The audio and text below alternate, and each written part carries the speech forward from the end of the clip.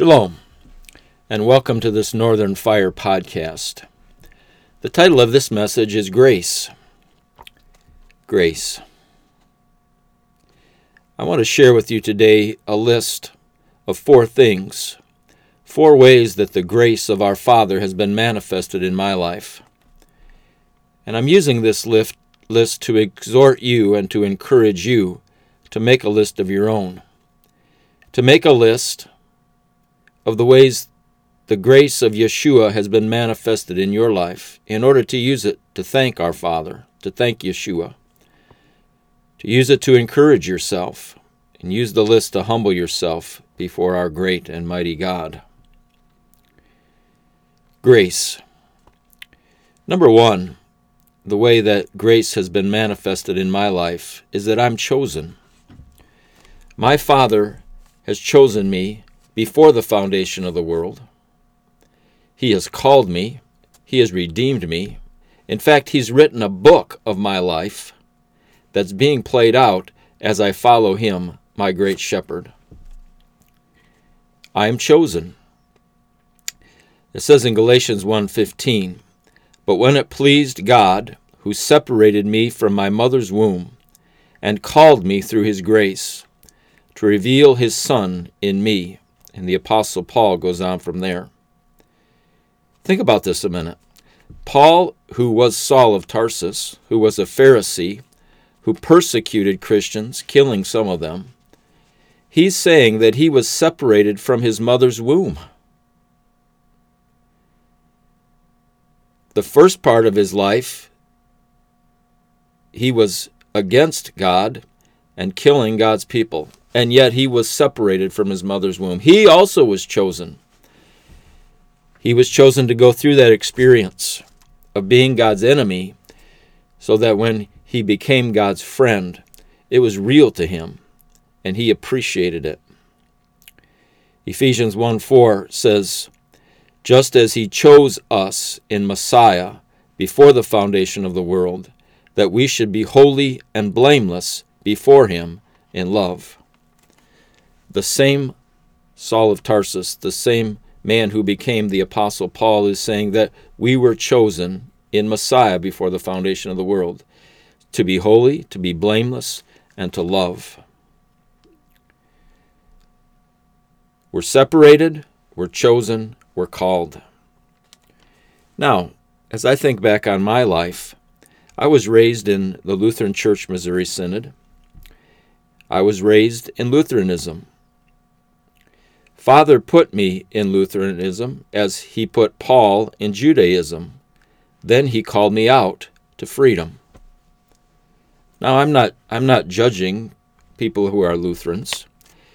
There was benefit in me being raised in the church. I grew to know the Word. I heard the Word proclaimed. I heard good preaching.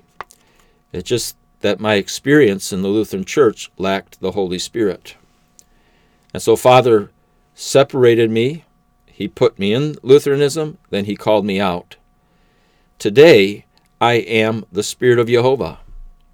Just as the Spirit of Jehovah hovered over the face of the deep in Genesis 1 before creation, Father has put me on the earth with His Spirit to hover and to brood and to intercede for the purposes of God to come forth. And I am the voice of Jehovah. I'm releasing the sound of heaven into planet Earth. It says in 1 Peter 4:11, "Let him who speaks speak as the oracles of God." When we speak, we're speaking as the voice of Jehovah in the earth. And the voice of Jehovah in the earth is powerful. The voice of Jehovah in the earth brings forth the fruit that He's intending. This is awesome. And all of this is by the grace of our Father to choose me and separate me and call me for the purpose of intercession and proclamation. Number 2, Father has put people in my life just to be in my life. Let me say that again. By His grace, Father has put people in my life just to be in my life. My wife Laura is one of these. She's my wife. We've been partners. We've been a team for 33 years. And she's more than that. She is the presence of Yeshua in my life. The grace of God through Laura goes well beyond what she does. It goes into who she is. She is in my life. And then there's a man in my life who's been my mentor for 20 years. He was put in my life by grace just to be. He calls me once a week. We get together every month or two. We discuss the kingdom. Father, when we come together on the phone or in person, Father often gives us revelation. Revelation bubbles up out of our conversation. This man in my life, it's more than what he does. It's who he is. And I thank my Father continually. And there's more people. And as you think about this, there's people like this in your life. Totally by grace, not because you've earned it, not because you've discerned it, because of the love of your Father, and by His grace, He's put people in your life just to be. Number 3, the grace of Father has been manifested in my life through Emmanuel. Emmanuel. In Hebrew, Emmanuel means God with us. Our God, Jehovah Sabaoth, the creator of the universe, the one who sits upon the throne of the universe, the one who is consistently and continually worshipped by the great host of angels. He stepped out of heaven. He was born of a virgin. He took on human flesh so that he could be our Savior. Emmanuel, totally by grace. We didn't deserve it. We didn't do anything to earn it. We're his sons and daughters. We're chosen. And in order for us to come into the fullness of who he has created us to be, our God needed to redeem us. To redeem us from our sins and to redeem us from our rebellion, to redeem us from our selfish attitudes, to redeem us from our enemy. And he did by becoming one of us. Emmanuel, God with us, is the manifested grace of God. And I think about this quite often. You know, there's a great miracle in the resurrection. And we preach the resurrection from the dead. Yeshua went into a grave. Yeshua suffered and died, and he was buried. And 3 days later, he was raised from the dead. And when you think about it, that's a great miracle. But think about it this way. Since God died, you would expect him to rise from the dead. But think about Emmanuel. Think about the birth of Messiah. Think about the advent of Yeshua Messiah, coming to earth, conceived by the Holy Spirit, born of the Virgin Mary. In some respects, this is a greater miracle. We would expect the God-man who dies to rise from the dead, but would we expect the holy, undefiled, all-powerful God to step out of the glory of heaven and into this earth, which is corrupted and evil, and step among men whose hearts are only evil continually? I may not expect that of God, the Creator. I'm glad he did it. I'm glad his grace is great enough to do this for me. And number 4, the grace of our Father has been manifested in my life because I am not consumed. In Lamentations chapter 3, Jeremiah writes, "Because of your mercies we are not consumed. Your compassions, they fail not. They are new every morning. Great is your faithfulness." Great is the faithfulness of God. Now consider for a moment Sodom and Gomorrah. They were consumed. Consider the days of Noah. They were consumed. But by the grace of our Father and by his mercy, I am not consumed. This is no small thing as I consider this in my life. I've been a Christian all my life and believed, but I've been rebellious. I've done things that were sinful, and I knew that they were sinful. I've ignored Father. I've ignored his voice. I've walked in pride. I could go on and on. I have deserved his wrath. And yet, because of his mercies and because of his compassions, he continues to draw me to his Son, Yeshua.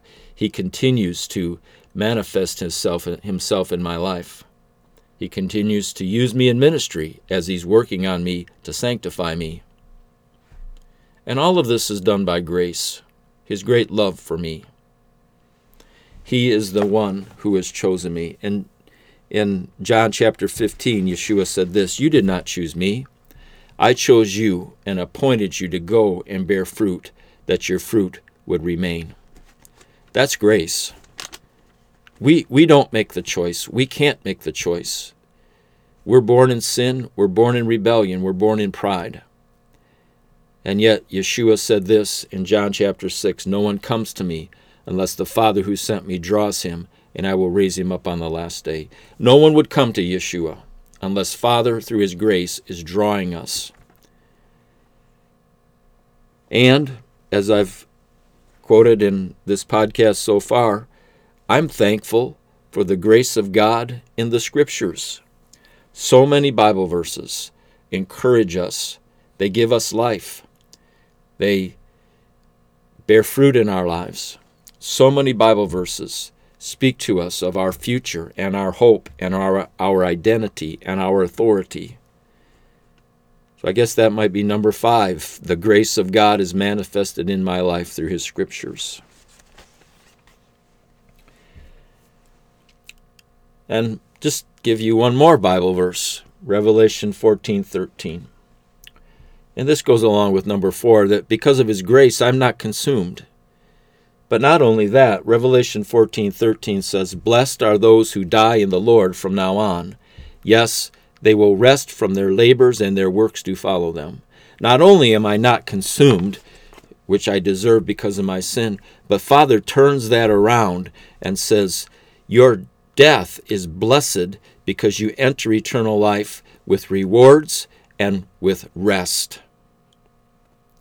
No more do I have to struggle with this body, struggle with people around me, struggle with an enemy in the spirit. No more do I have to live in a body that is dying from the very outset of life. I'm blessed. I'm going to rest, and I will receive rewards for the works that I've done on planet Earth. What an encouraging scripture. Father not only does not consume me, but he enables me to live for him and store up treasures in heaven that will be there when I get there. So that's my list, and I'm sure I could go on how the grace of Yeshua has been manifested in my life. So I want to encourage you to make a list.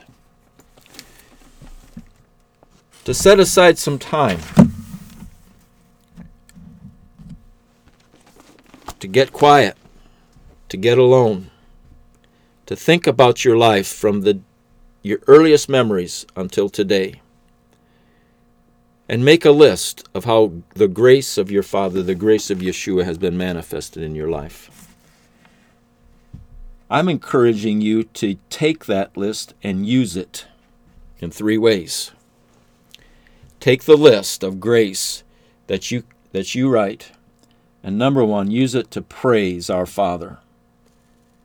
It says in Ephesians 5:18 through 20, "And do not be drunk with wine, in which is dissipation, but be filled with the Spirit, speaking to one another in psalms and hymns and spiritual songs, singing and making melody in your heart to the Lord, giving thanks always for all things to God the Father in the name of our Lord, Yeshua HaMashiach." Giving thanks always for all things. Father loves it when we are gracious and thankful. He loves our praises. It delights him to be thanked and praised because of what he's done. Number 2, I encourage you to use your list to encourage yourself. To encourage yourself. It says this in 1 Samuel 30, verse 6. Now David was greatly distressed, for the people spoke of stoning him, because the soul of all the people was grieved, every man for his sons and his daughters. But David strengthened himself in Jehovah his God. Hear that again. David strengthened himself, and some translations in the Hebrew say he encouraged himself in Jehovah his God. Obviously, David was having a bad day. Obviously, the people that were loyal to him had suffered a great loss, and suddenly they had turned on David, and they were wanting to stone him. And you can read about the incident in 1 Samuel chapter 30. David was greatly distressed. Things were against him. The voices were against him. And he stirred himself up to encourage himself and to strengthen himself. And this list of grace does that for me. I go through this list, not every day, but often. And it exhorts me, it encourages me. It reminds me of the love that my Father has for me. It reminds me that I'm not alone. It reminds me that in my future there's more grace to be poured out into my life. And we all have seasons like David where we're greatly distressed. Voices are against us. And David is a great example. Yeshua did this as well. Let's encourage ourselves in Jehovah our God. And number 3, use this list to humble yourself. Use this list to humble yourself. Here's a word from 1 Peter 5, beginning with verse 5. Likewise, you younger people, submit yourselves to your elders. Yes, all of you, be submissive to one another, and be clothed with humility. For Elohim resists the proud, but gives grace to the humble. Let me repeat that. This is a message about grace. Elohim resists the proud, but gives grace to the humble. Therefore humble yourselves under the mighty hand of Elohim, that he may exalt you in due time. Our Father resists the proud, but he gives grace to the humble. The grace that I've received from Father makes me want more grace from Father. And the key to receiving grace is to humble ourselves. And we can humble ourselves through praise and worship. We can humble ourselves through serving others. We can humble ourselves through fasting. We can humble ourselves by being in the Scriptures and adjusting our attitudes to the kingdom of Yeshua. There's many ways to humble ourselves before the Lord. And one of the ways that I do it is to have this list and go over this list.